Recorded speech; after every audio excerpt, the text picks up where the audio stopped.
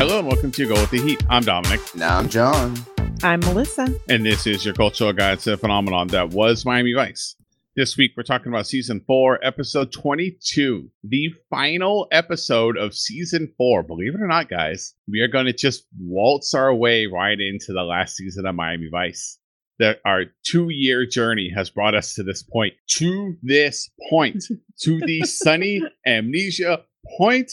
Since day one, we were waiting to get to here. We are finally here. This episode is titled Mirror Image, and it originally premiered on May 6, 1988. It is written by Daniel Sackheim and Nelson Oramas. Now, Nelson Oramas I want to talk about. Daniel Sackheim doesn't write any more episodes. Nelson Oramas was in the episode Smuggler's Blues as the bomb specialist who disarmed the bomb when it was attached to Trudy. He was also the bomb specialist in the episode Sons and Lovers when Baby Tubbs disappeared and that the car exploded. Well, he's not very good at his job. He also appeared in another episode I didn't write down because he wasn't a bomb specialist in that episode. That one doesn't matter. Do you think they just kept hiring him as an extra? Like he kept trying to like pitch him his episode. Like, I wrote one, guys. Like, come on. You know, they're finally like, okay. I wrote one, guys. Let's I wrote see what one. you got. I'm gonna blow up Sunny. Like, all right, Nelson. I think you got an explosion problem. Like, The director is Richard Compton, who also directed, as you all know, Down for the Count, Part 1 and 2. Everybody's in Showbiz and The Big Thaw. But he's got 2 more episodes We coming. gotta talk about that Big Thaw one. Still floating around out there, Melissa. I know, right? Never been found. Before we get started, I can check in, see what's going in each other's lives. Guys, I got a programming note for all you pals out there. So this is, as we mentioned, the final episode of Season 4. So we're wrapping up a season. We're going to do what we normally do, which is we do one episode where we take a look back at Season 4 and talk about all the highlights and guest stars and music and our favorite episodes and our favorite guest stars and everyone else that was on. And then we take a look forward to Season 5. We kind of take our guess at what we think is going to happen in the season. And Melissa laughs at us over her brandy. She swirls it. You have no idea. Yes. So that'll happen next week. And then the week after that will be our Season 4 clip show, which is always a ton of fun picking out our favorite moments from the season. So we'll have that.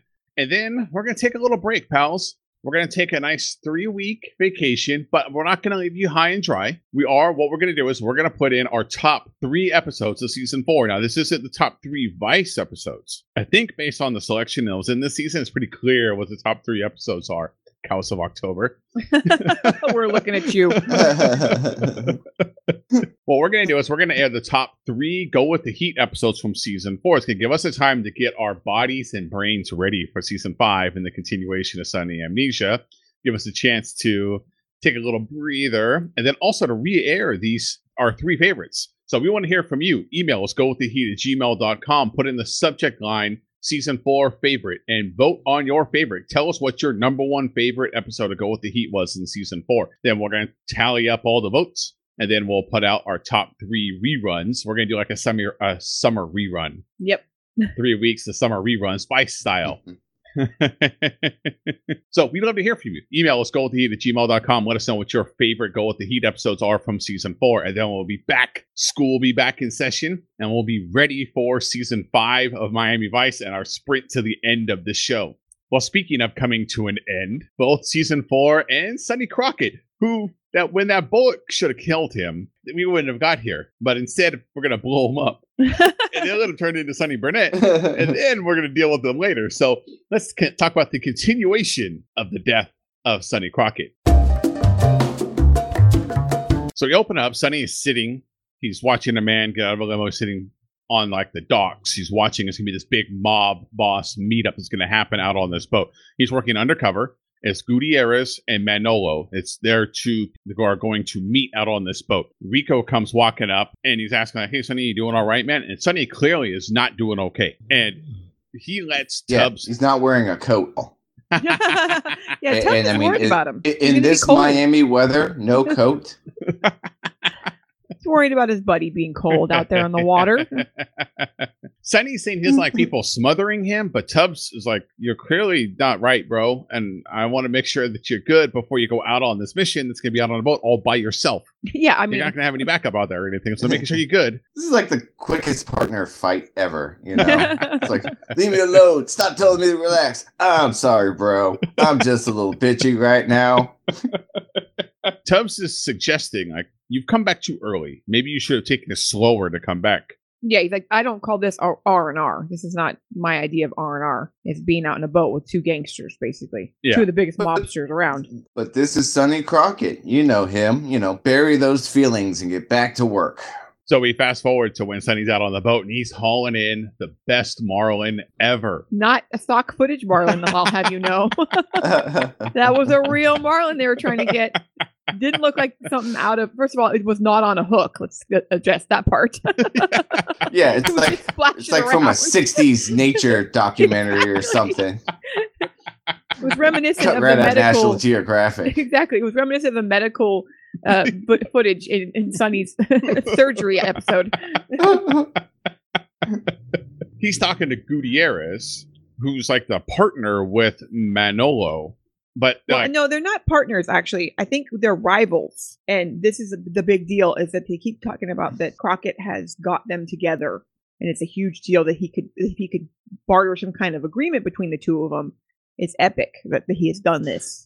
It was weird, the dynamic between Manolo and Gutierrez, because Gutierrez is like hanging out at Manolo's house, like at the pool the whole Yeah. time. I thought that was weird too, but I think it was because Manolo like trusted him after he thought he got blown up too. You know, I know we're skipping ahead here, but I think thought that was he part of worked it too. solo. I don't think he worked for him until then. I think that's a new thing. They were talking about. He said, how did you get these two together? How did you get them to meet with me?" And then he didn't even. Manolo didn't even show up. Sonny is hinting to Gutierrez that he knows what Manolo's up to, and he's got some news that he wants to give to Gutierrez. But he's hauling in that marlin, so he's too busy to take a break or sailfish or whatever it is that he's trying to bring in. And so Gutierrez is like, bro, all right, I understand who's more important here. He goes down below deck and he opens up a little door, and in there is a bomb. He starts the bomb and he gives himself plenty of time. A whole 55 seconds he's to be able to get out. He says it, and it's like 55. And he looks at his watch and he thinks about it. It's like, you only have a minute, dude. Get the hell out of the boat. He even goes up deck, stops, bullshits with Sonny for a few minutes, and then climbs up and like jumps off into a speedboat passing by. Not Yeah, very just- well, mind you. Yeah, mind you, Sonny's so locked into trying to catch this marlin that when Gutierrez is leaving, he's like, "Hey, man, like, come on." You're gonna want to get off the boat. So he's like, "Nah, you go. I'm, this is going on my mantle." Gutierrez jumps off, face plants onto a speedboat that's going by. He leaves. You see Sonny get up and start to run, and then Nelson Ramos's bomb explodes and destroys the yacht. And then we go to the opening credits. So is Sonny dead? Is he? Question mark. There's still a whole season to go. Still a whole episode to go. Before we move on for the rest of the episode, let's check in with this week's guest stars because there is one that is unmistakable. Yeah, so let's start off. I mean, it's a pretty guest star packed episode closing out the season. We have Chris Cooper, who plays Detective Jimmy Hagovich. You might remember him from movies like American Beauty, October Sky. He plays the dad. The Bourne Identity, Capote, Syriana, The Amazing Spider-Man 2, or the 2011 The Muppets. I mean, everyone's seen The Muppets.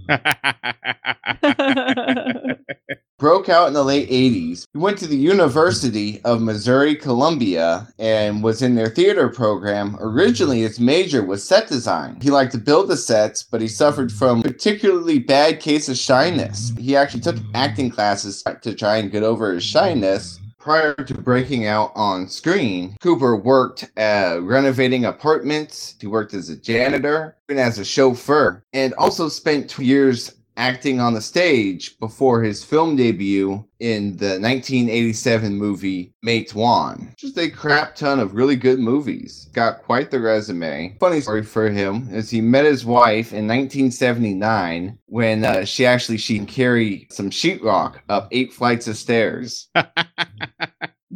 Man, she's a keeper. And they have a charity organization in the name of their now deceased son, Jesse Cooper. Their son was born with cerebral palsy and died in 2005, tragically. Our next guest star is Antonio Fargas, who plays Alexandro Gutierrez. Huggy Bear. Yep. Yeah, that's right. Best known for his 1970s blaxploitation movies and as being the character Huggy Bear in the 70s cop show Starsky and Hutch. Some of his breakout role was in the late 60s comedy Putney Swope, which is basically kind of gotten a cult following today. He also played Link Brown in Foxy Brown, also popped up in Shaft. So, you know, when I say famous for blaxploitation movies, I mean like in the biggest ones of the era. Yeah. So was doing TV stuff. In the mid-'80s, he played the father of Angie Hubbard in the soap opera All My Children. He also doesn't mind making fun of his blaxploitation roots as he popped up with a cameo in I'm Gonna Get You, Sucka.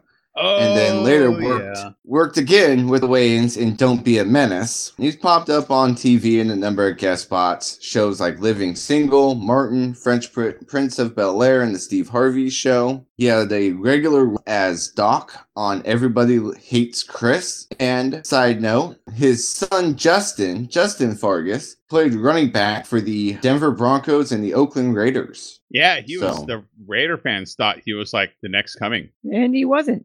Oh, yeah. Turned out it wasn't true. His daughter-in-law is the LSU basketball coach, Nikki Caldwell. Damn. Our next guest star is Brent Jennings. He plays Sergeant Rolando Jordan. Brent Jennings also appeared in a few episodes of Vice already. He played Robbery Sergeant Parati in the episode Home Invaders. And he played, I'm quoting here, Jive Man in the episode Heart of Darkness. Glad you were quoting that, not making it up on your own. Big step up going from Jive Man to, you know, playing actual cops with speaking parts. Brent Jennings also appeared in films Witness, Red Heat, Another 48 Hours, Life, and Moneyball. So finally, probably our least famous guest star in the entire episode, this little actress named Julia Fiona Roberts. Never heard of her. I don't know if you've ever do anything big. Yeah. She played Polly Wheeler, and I think she played a prostitute in something. I kid. She's actually one of the most successful actresses, and was one of the highest paid actresses throughout. In fact, I believe there was a good portion of the 90s into the early 2000s. She was the highest paid actress in the world. She popped up in some pretty big movies, all the way from her starts in movies like Mystic Pizza, Pretty Woman, newer titles like Aaron Brockovich, Notting Hill. She was in the Ocean's 11 franchise, Charlie Wilson's War, Eat, Pray, Love, Pelican Brief. I can just go on and on and on. And to give you an idea how far she's come, when she was cast in Pretty Woman in 1990, she received $300,000. In 2003, when she signed on to do Mona Lisa Smile, it was for $25 million. Damn, that's a little bit of a pay raise. She got some work done in between. Oh, yeah. I don't even know what that other movie is. That Mona Lisa Smile. Oh, my God. She's been named People's Most Beautiful Woman a record 5 times. And as of 2007, it's worth over $140 million. Yeah, she's done well for herself. Yeah. That's all right. So she grew up in Decatur, Georgia. Her parents ran a children's acting school. Small world. So actually a pretty interesting story so one of their clients happened to be Martin Luther King Jr. and Coretta Scott King. Damn. Their kids attended the school. In fact, her dad, Walter, was Yolanda Denise King's acting coach. And as a thank you for his service, Miss King actually paid Mr. Roberts' hospital bill when Julia was born. Wow. That is Insane. Yeah. First movie would be the movie Satisfaction in 1988 with Liam Neeson. 87 is when she would make her first TV appearance as a juvenile rape victim in season 1 of Crime Story. Oh, weird. Small world. She would go from that to doing this episode of Vice and her first feature film starring role in Mystic Pizza. And then she would just start knocking them out of the park. She went from Mystic Pizza to Pretty Woman to Steel Magnolias, where she would get her first Academy Award nominee, first Golden Globe win, blockbuster after blockbuster. One thing I do want to point out about Pretty Woman, so this is how close it came to her almost not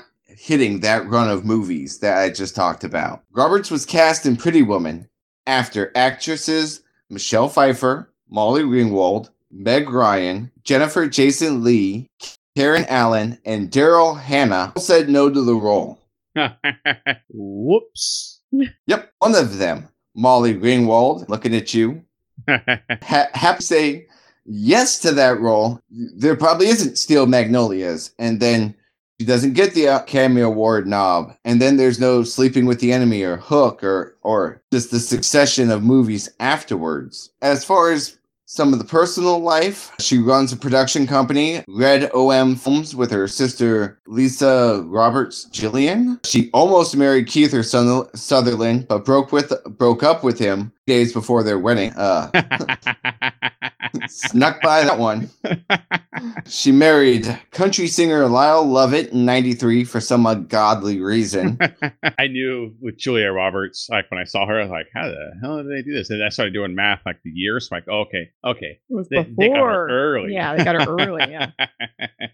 Dad comes out and says, Homicide is coming to take Sunny's stuff. They're the ones that are going to do the investigation. No one wants to go through Sunny's stuff. So Tubbs just comes over and starts angrily shoving stuff into a box and leaves a note about Manolo that was like Manolo's boat in the paperwork. Judy tries to talk to him. He's like, whatever. He storms out. At the hospital, Sunny is alive. Johnny Five is alive.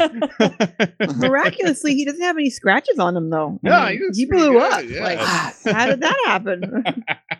No real scratches. Questioning his doctor's competency. I don't think the dermatologist was available this time. He looks like he's totally awake, and there's doctors on him, so it looks like a dream sequence too. But Gutierrez is walking around, and he lights a cigar, and he's telling the doctor, like, he's got information that I want.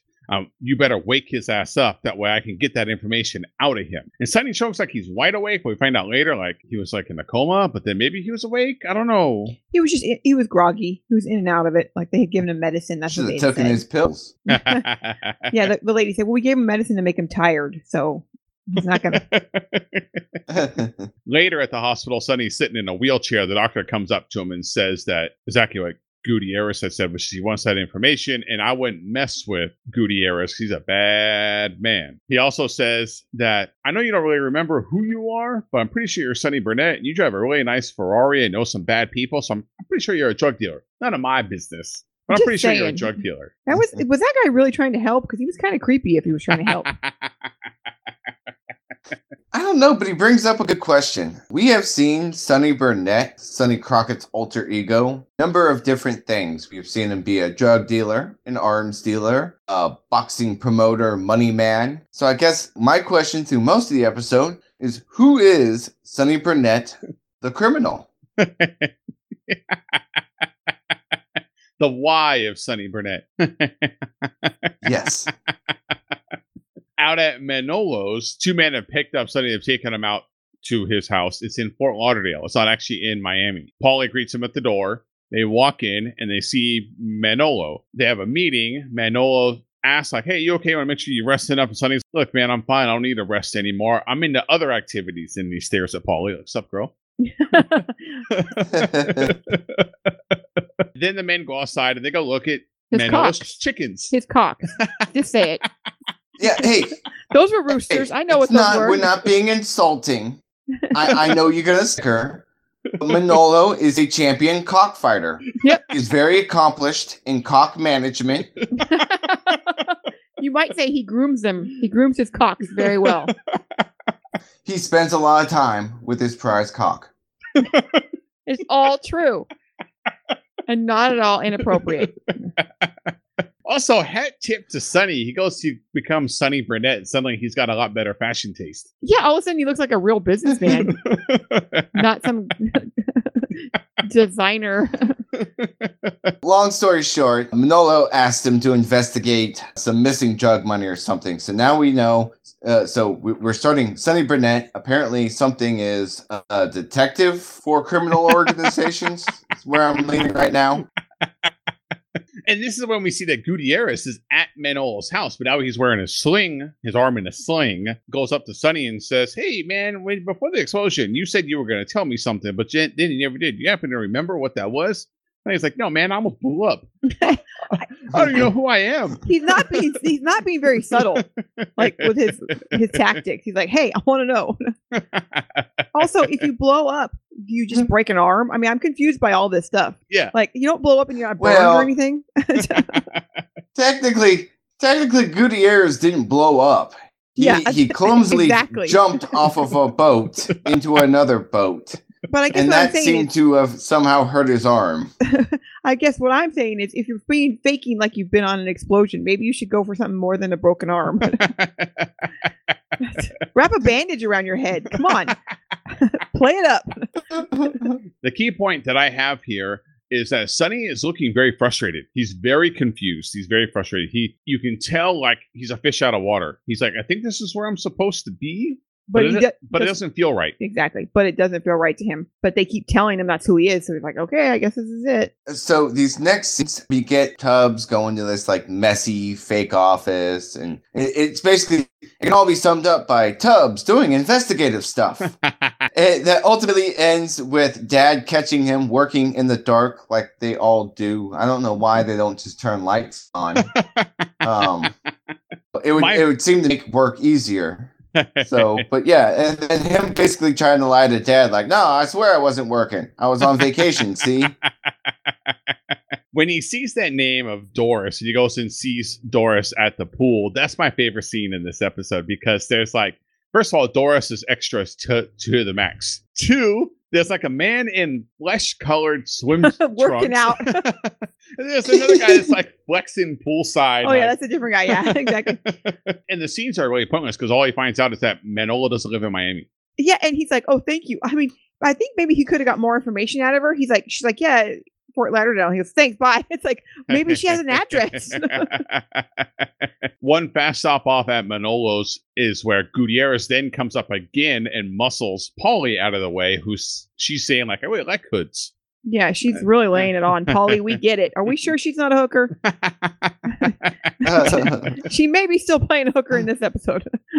And Gutierrez just comes up and says, hey, do you remember that thing yet? And Sonny says, no, but I do remember one thing. I remember seeing you at the hospital and you didn't have your arm in a sling. You lit your cigar with that arm. And then Sonny goes over to Manolo and says, Gutierrez is your man that blew up the boat. I know because he didn't have his arm in a sling last time I saw him. He's faking it. And then this is when we get to the precinct for Tubbs is turning in his quote unquote vacation time, where Dad totally knows you're going to do some vigilante, Tubbs. Just don't slap too many people, please.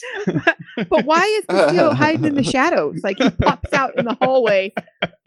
What are you doing? What about the other guy that's sitting there? There's another guy sitting in the background. No one's talking to him. He's just working away. Like, who are you? And what kind of work are you doing in the middle of the night? I'm telling you, man, they just show up and start working in the dark, like no lights on. Just sitting at their desk.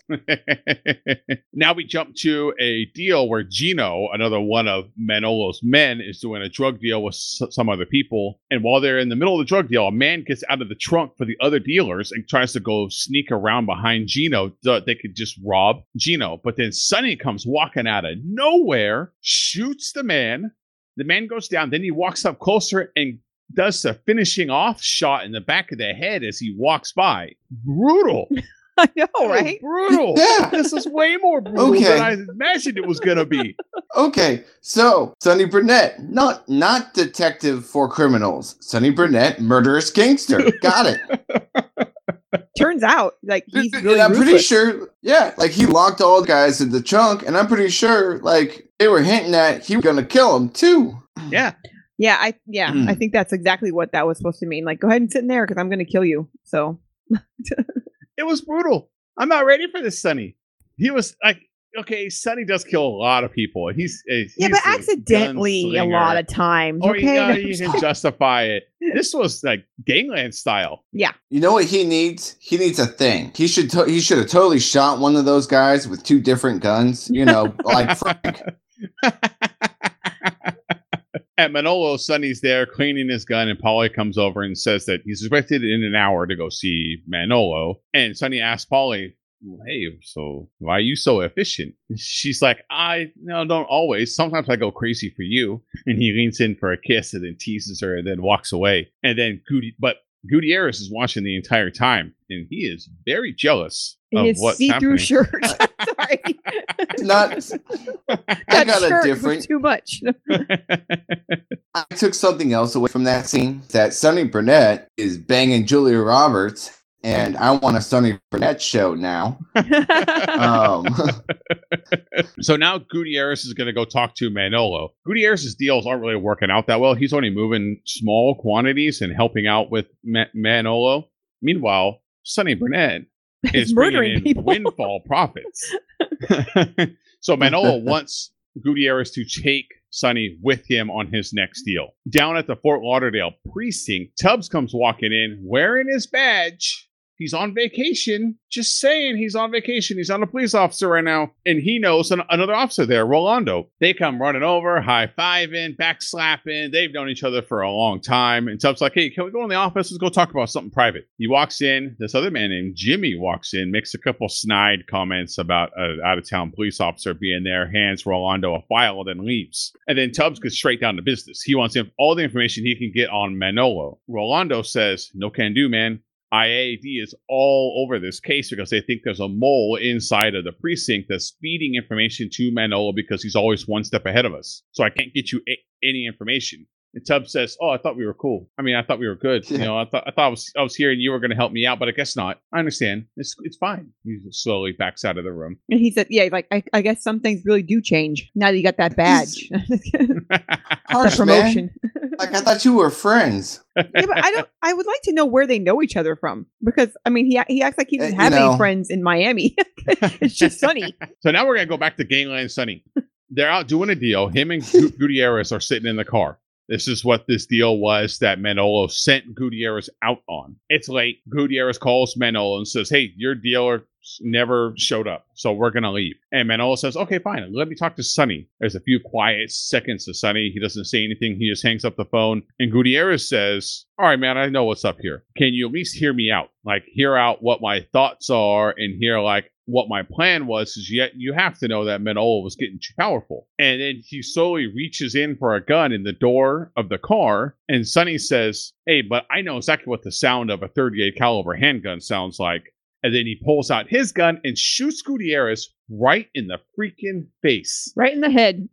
Like, his gun's powerful enough to shoot out the glass out the driver's side window, too. And, you know, like, this scene to me had very much like a Godfather feel because it's like he figures out that Sonny brought him out there, kill him. At first, he starts giving them the speech, "Hey, you know, please, for old time's sake," you know, but he starts reaching for that gun. But this Sonny Burnett guy, the Sonny Burnett, you know, murderous assassin, dude, he's badass dude, man. I could watch Sonny Burnett running around killing people for the Manolo gang. At the Fairmont Hotel, Tubbs is waiting for a call. He's reading the paper, waiting to get more information. Rolando calls and says they found Gutierrez's body washed up on shore. Didn't die from an explosion. He died from a gunshot to the freaking face.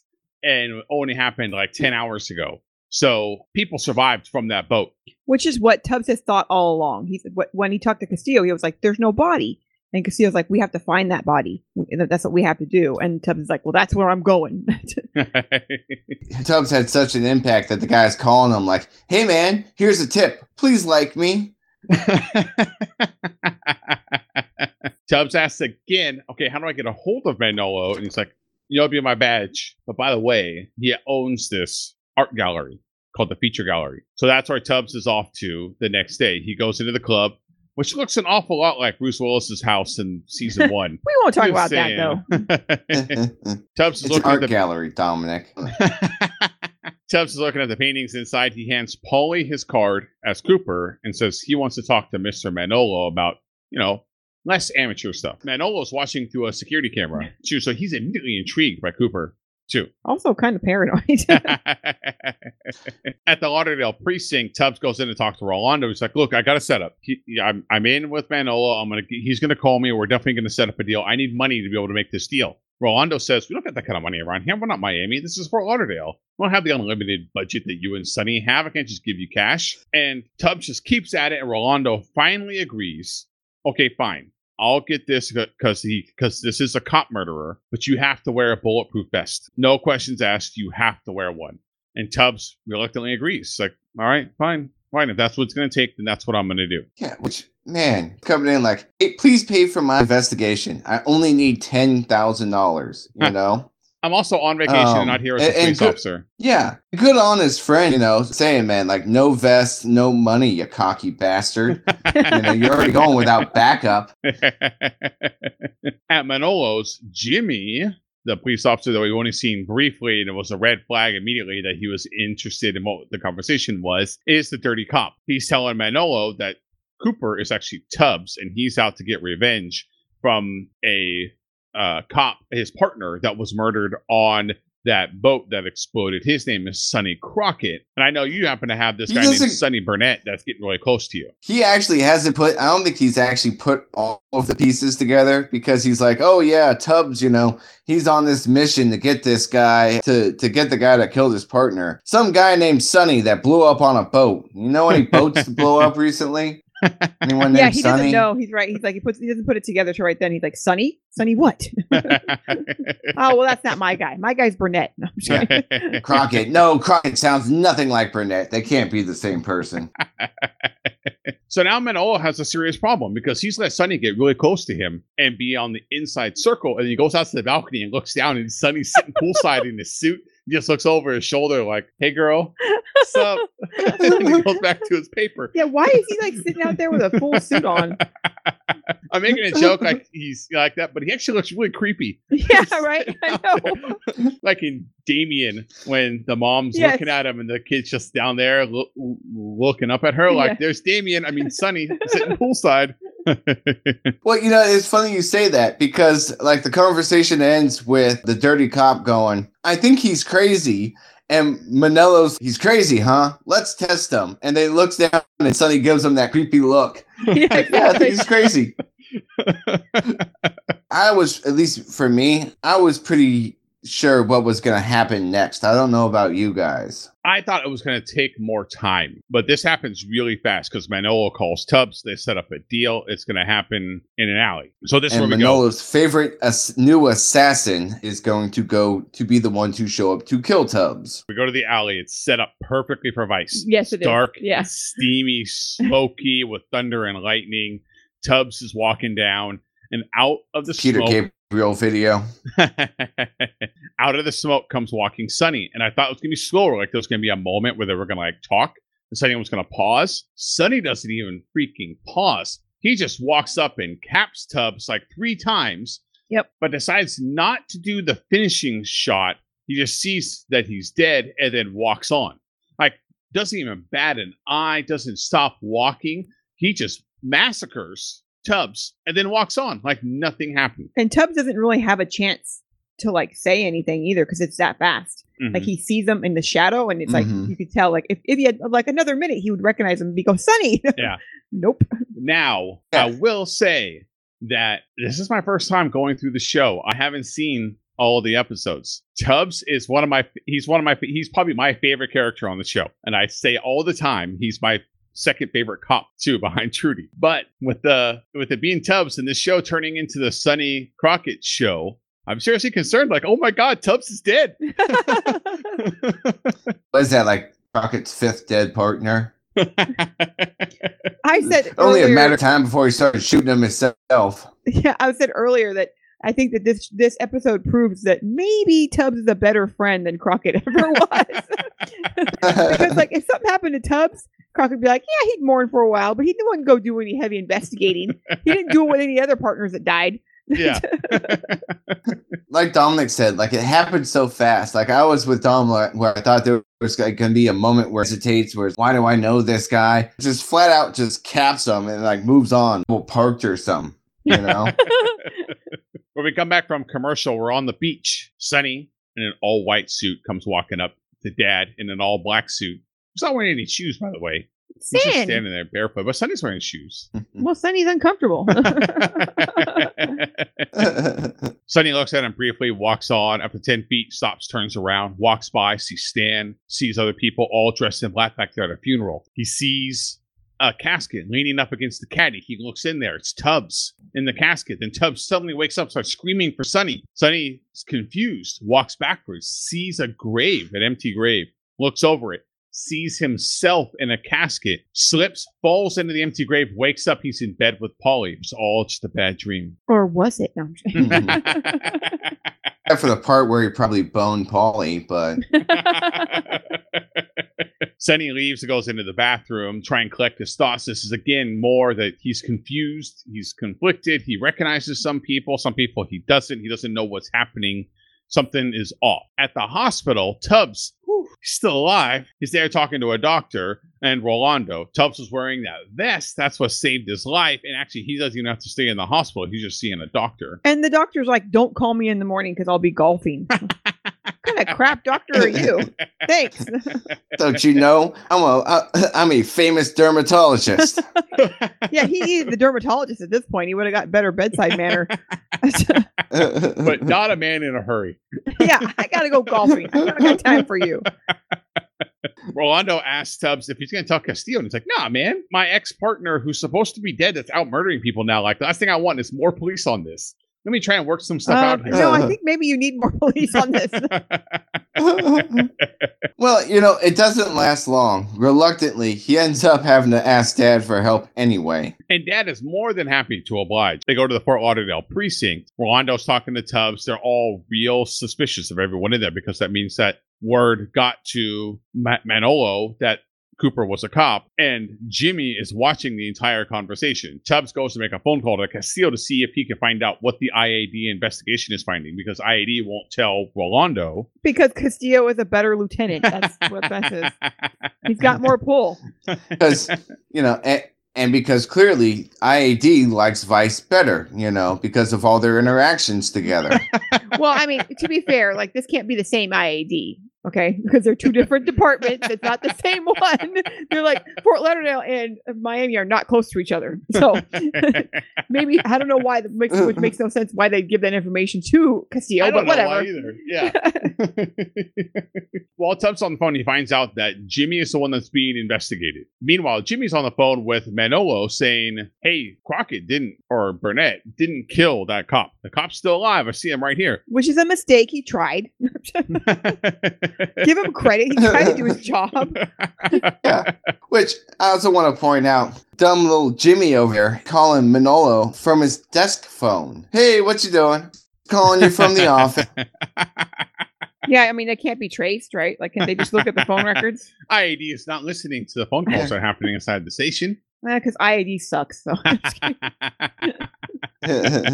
So now Manolo says, well, you're going to have to prove your weight, because now that I'm being investigated, that means you're probably involved with that too, because IA has fingered you part of this, which means that they're going to finger me. And so you need to take care of this. Out at Manolo's, Sonny comes in to talk to Manolo. He tells him that, hey, I got a $100,000 deal. I want you to go broker. I want you to go with Jimmy. Sonny's like, nah, I don't like that. I want someone else. And Manolo says, no, you have to go with him. He's like, fine, I'm going to go on the boat. Yeah, I'm taking the boat. Dad, is that okay with you?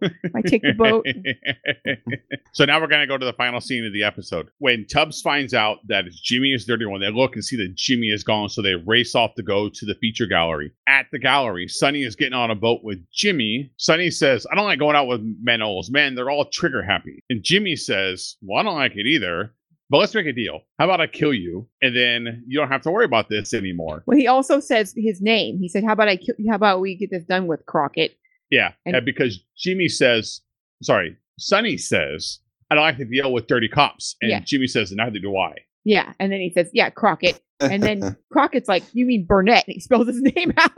Yeah. He's like, BURNETT, and then pulls out a gigantic freaking handgun and shoots and kills Jimmy and then drives the boat away. Because Jimmy had his gun on him. Let's get that straight. Well, because Jimmy's a terrible assassin.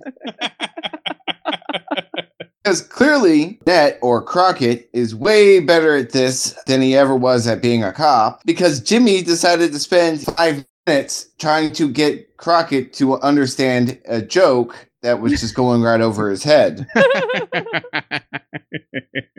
Rolando and Tubbs show up late. They show up just in time for Tubbs to see Sonny shoot and kill Jimmy and then drive the boat away. And Tubbs just yells, Sonny! He can't hear you on that boat. Stella! Gone! And that's the end of the episode. So let me say this. Really fast. This has nothing to do with the actual storyline of the episode. This just has to do with Miami Vice. What the fuck, man? What the fuck?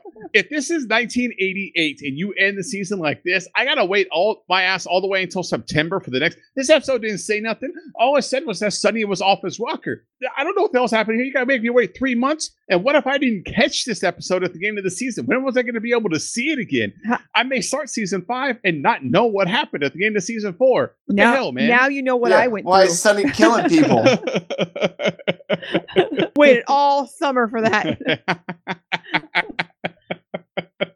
You gotta take care of that VHS when you recorded that episode off TV. Then if you mess it up and don't start recording until halfway through the episode, God damn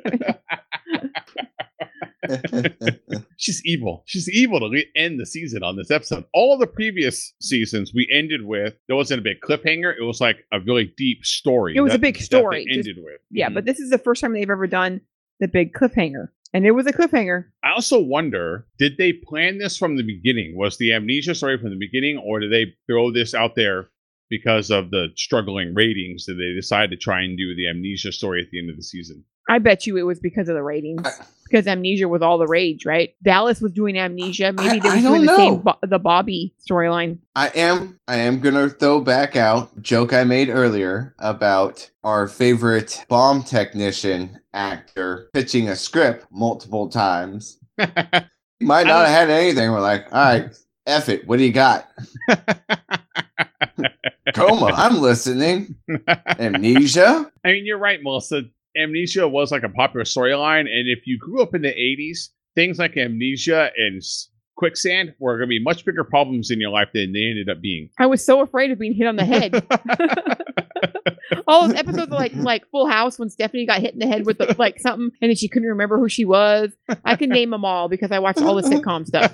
It happened on Growing Pains too, and it also happened on not Family Matters. What's the other one with Michael J. Fox? Family Ties. Family Ties. It happened on there. Jennifer got hit in the head. She didn't remember who she was. You know, that's funny, Melissa. That reminds me of something I saw on Twitter. Someone was talking about how when they were a kid, they were really into dinosaurs. And so the first time they saw a shooting star, they just laid down on the ground and prepared for the meteor to strike the earth.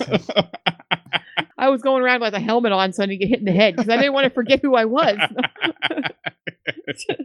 Well, that's this episode. I have many more thoughts when it comes to the I'm sure you do. continued portion from last week to this week. Some continuity problems here that I got, and I got a lot of problems with you people on how you ended this season, and then the to be continued. I got to work some things out. Luckily, I'll be able to parse that information and be able to simmer down during the music segment. So let's go break down this week's music. All right, John, this is a music segment of fantastic band names. What do you got for us this week? All right. So let's start with the one I've already mentioned before. We have the song Money God by Big Pig. Big Pig, you might remember from our episode Balls of Death. They were the Australian funk rock group from 1985, 1991. To refresh your memory, they are the band, had like 8 or 9 drummers, and they were inspired by those Japanese taiko drummers. Their signature look was wearing those black waterproof aprons. You remember me talking about them? Yeah, that's Big Pig. Long story short, they had a short run. They had a crap load of drummers. Like 8 people sang at one time. It was just chaos. Chaos, people.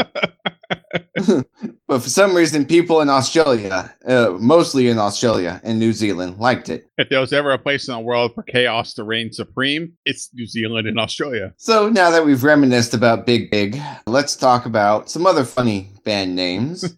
Let's go with Bedbugs and Ballyhoo, the song by Echo and the Bunnymen. They're an English rock band formed in 1978. The original lineup was Ian McCulloch on vocals, William Sargent on guitar, and Les Pattinson on bass, along with the most important band member, Drum Machine. Yes, they didn't actually have a drummer. They had a drum machine when they first rolled out. But eventually, by 1980, they would bring in D. Freitas as the drummer to replace the important, irreplaceable member, Drum Machine.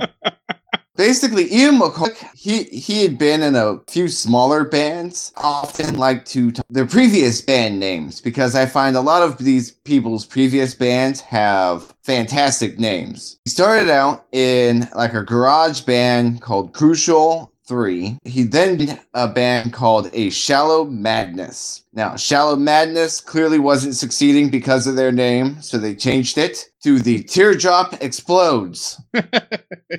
Things weren't working out, and so they fired Ian McCulloch. Ian McCulloch joined with Sargent and Pattinson to come up with Echo the Bunnymen. And just to make things completely ironic, they would debut opening for, you guessed it, The Teardrop Explodes. The band he was previously fired from at a club in Liverpool. Hey, guess what, Teardrop Explodes? You may have fired them, but Echo and the Bunnymen, way more successful than anyone from the Teardrop Explodes. In fact, I don't even know if they ever made it out of Liverpool. So Echo and the Bunnymen, they debuted with their album Crocodiles, which landed in the top 20 UK charts. They would see mainstream success with their album Porcupine, which would climb to number 2 in the UK, and then their success would peak in 1984 with Ocean Rain, which reached number 4, pretty much the high point in their career, because in 85 they would release a single and a compilation album called Songs to Learn and Sing. After that, drummer De Freitas would leave the band. They would record another album with a less successful album with a temporary drummer, and then McCulloch himself would quit in 88. And to make things worse for the Bunnymen, Freitas would die in a motorcycle accident in 1989. The remaining members would scramble. They would try to reforge some semblance of a band, but fans and critics weren't fooled. So they would end up disbanding by 1993. After that, McCulloch and Sargent would work together in 94 under the new name Electrofiction. But ultimately, they would rebuild the Bunnymen in 97, continue touring and releasing all throughout the 2000s. So then we jump to Alpha Centauri by Tangerine Dream. Tangerine Dream, another fantastic name.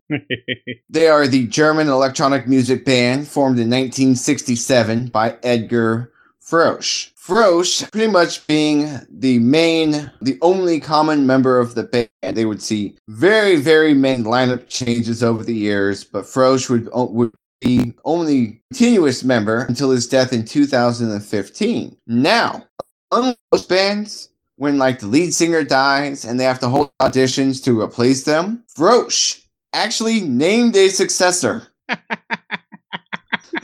So when he passed away in 2015, Thorsten Quaschening now heads the band. He was promoted, obviously, Frosch after being his successor, and he's been the most member of the band because he joined as far back as 2005. A little bit about Tangerine Dream, or aka Edgar Frosch. He was really a pioneer in like electronic music. Aside from releasing over 100 albums, He composed film soundtracks for over 20 movies. Damn. Some of those movies: Sorcerer, Thief, Risky Business, Firestarter, etc., etc. Even helped create the soundtrack for Grand Theft Auto 5. Really? Froesch arrived in West Berlin in the 1960s to study art. His first band, The Ones, disbanded after only one single. Little foreshadowing. I know. Like you only lasted one song. Does that even count? And they're appropriately named The Ones, though. So, like, it's almost like they knew. So, after that debacle, he would play smaller gigs at the world-famous Zodiac Free Arts Lab, including, which is very cool, playing for surrealist painter Salvador Dali while he painted. Damn, this guy's got some serious connections. What makes him super cool, too, and, like, what made him one of the pioneers of electronica or electronic music was that Froesch, he was fascinated by technology, and he often built custom-made instruments, as well as collecting sounds, random sounds with a tape recorder to use in his music. So, like, he was the first on, like, mixing all that stuff in, and he was really doing it by building everything himself. Like, he didn't have like, mixers and all of the equipment, equalizers and stuff that people have today. So when those things started to come out, like, his stuff got even better. Pretty much their fame ran through the 70s, which is often known as their Virgin Records era, and they toured extensively in the 70s and 80s. So, but ultimately, Froesch would die in 2014 of a pulmonary embolism, and like I mentioned earlier, he'd already named his successor, so he was planning ahead. Planning ahead, and we wish Thorsten, all of the best, even though Froesch's kid doesn't think he can hack it, but, I feel like I'm underprepared for this podcast, and I need to set a successor. There needs to be a successor to the professor. You just had to say that. Huh? Yes. Random side note from pop culture. In the 1983 movie Valley Girl, Nicolas Cage's character, Randy, can be seen wearing a Tangerine Dream concert t-shirt during the I Melt With You montage. So that's the best montage ever. No. Yes. No.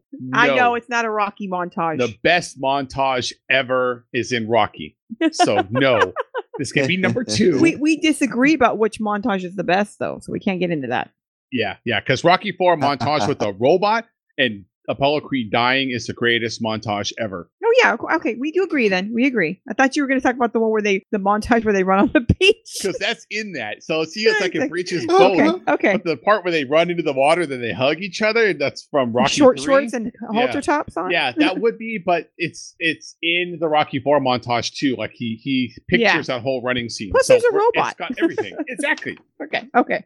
We agree. All right, so that's your guys' music, and actually a little bit, quite, more famous than it would appear by their goofy names. Just remember, this music segment had Salvador Dali with bands such as Big Pig, Echo and the Bunnymen, and Tangerine Dream. Who would know, huh? Yes. Oh, and I threw a Valley Girl, Nick Cage reference in there, along with a Billy Idol song montage moment. So we're going places, folks. All right. Well, let's go give our final thoughts on this, the last episode of season 4. All right. I'm going to start. And when I start, I got a strong opinion. Shots fired. That's when Dominic There's starts. a rant coming.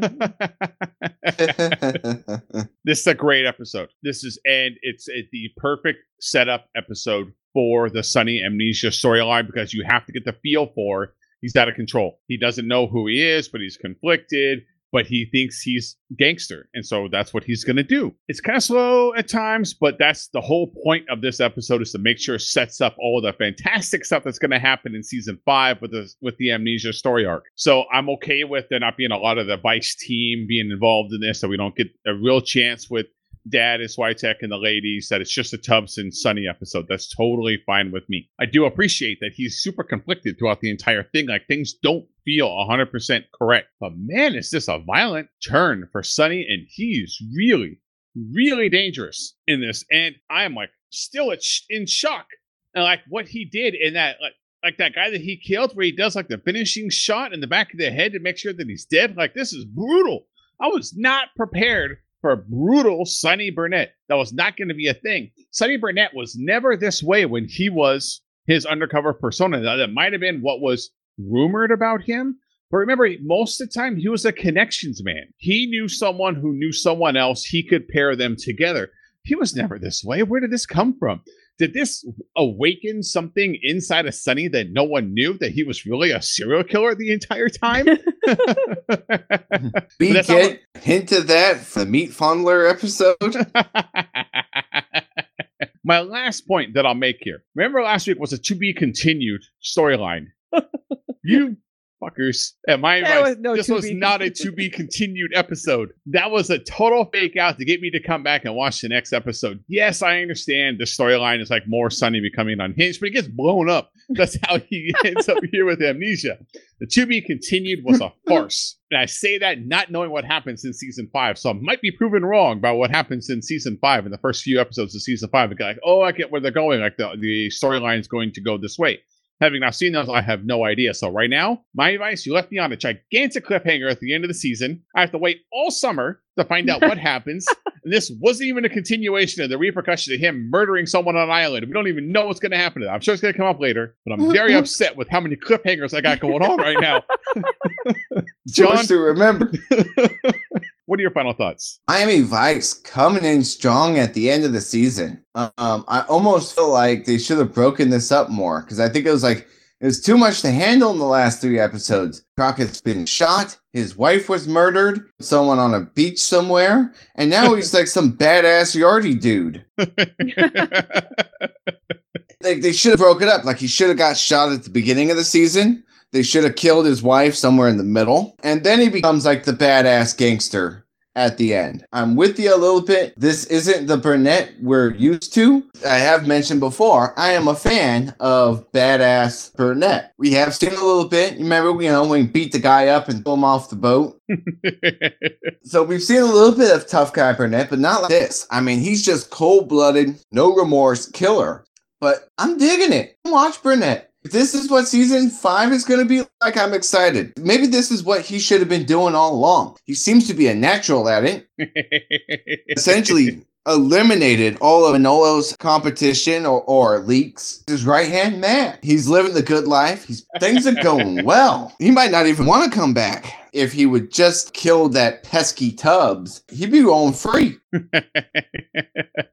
I am really digging this, and I'm hoping that we get plenty more of the badass Burnett through season 5. I do hope that doesn't mean that we see less of the ladies, because I do want them to get involved in this. I am totally down for it. Who cares if he murdered someone on an island? That goes, chop that up with the pirates that are hunting him, the missing Tubbs baby, and all of the other mysteries that we'll never find answers to. Melissa, what are your final thoughts? I have been talking about for weeks. I was waiting for this. So I was I've already seen it. I know what happens, but I'm still like I'm ready to watch the continuation right now. And it's only, I'm just going to say it's like we're just on the icing on the cake right now. We have not seen the real ruthless Sonny. Well, you're gonna start cutting people's ears off? Nope, he's really ruthless. Is it not his ear? He's very not maybe as ruthlessly, but he's very different body part. Once he goes full gangster, he's going full gangster. Because we saw the one about the bull testicles. Yes. Yeah, no, I mean, I love this episode. It is kind of, I agree that it's kind of slow in some parts. And I don't really care that I don't get to see what happened to Hackman, because that's never going to be brought up again. Damn it. No, I don't remember. I don't remember that. It might further on, but there's no consequences for that. But I am kind of sad because, I mean, I like season 4, but season 5 is hard because it's the last season, and it goes, and I know everyone always says, like, season 5 is really dark. It goes really dark. And some bad stuff happens for people. And I'm not ready for that. But I'm very excited to watch it. And I'm excited, I love the whole, my favorite part about the Amnesia storyline is that Tubbs is like, he still believes that you can get to Sonny somehow. If you can talk to him, he can change him. He can be like, I know there's something wrong with him. There's no way my friend would do this. But it turns out his friend is a murderer who also tries to kill him. Well, it's Second Kid Stark. I mean, God, man. I mean, cutting off testicles and stuff. Just going to say, more people die. Just saying. And that's it. Go with the Heat. We would love to hear from you. Email us, gowiththeheat@gmail.com. Let us know what your thoughts are on this episode. We are in unanimous decision here that this is a fantastic episode of Vice. My frustration to end it here and have a summer break is where it is. This is such a good episode. I'm very mad that it doesn't start right away. But in general, we all love this episode. We love where the storyline is going. We are not ready, clearly, to handle season 5 because things are going to get silly. And this also means we're saying goodbye to season 4. And we're going to talk about this in our recap, but just remember, season 4 wasn't the most popular season, and we were really looking forward to this because we thought the season was going to get silly, and boy, howdy, did it get silly. Boy, howdy. But we'll talk more about that next week when we look back at season 4, what our thoughts are and how the season went. We're going to look ahead to season 5. And like we said, we'd love to hear from you. Let us know what your thoughts are on this episode. Let us know what you think is the top 3 episodes of Go With The Heat from season 4. Email those to gowiththeheat@gmail.com. Let us know what those are. And then we'll put together our summer reruns that we'll have for 3 episodes before we pick up on season 5.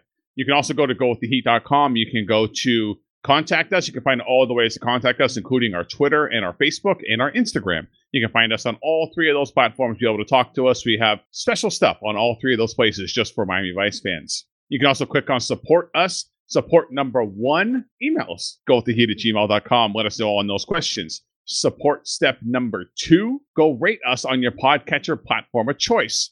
Particularly iTunes, if you have an iPhone or that's where you get your podcast, just go there and give it 5 stars.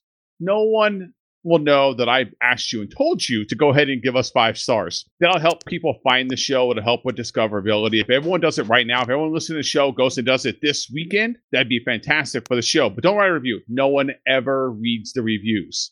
Instead, go in there and say, if you were Tubbs, how you would get Sonny to remember you. We want to hear what your fan fiction could be and how you jog Sonny's memory on more sweaty foot play. Remember this, Sonny? Support step number 3. Check out that Patreon, patreon.com/gowiththeheat. We're going into the last season of Ice. What are we going to do next? We want to hear from you. I want to see your support. So go check out that Patreon, patreon.com/gowiththeheat, and drop $1 into our tip jar and let us know where you think we should go next after Miami Vice, because it's getting real close now. Now we're going to be at the end of this show. That's going to do it for us this week. We hope you enjoyed this episode, and we'll see y'all next time. Bye, pals.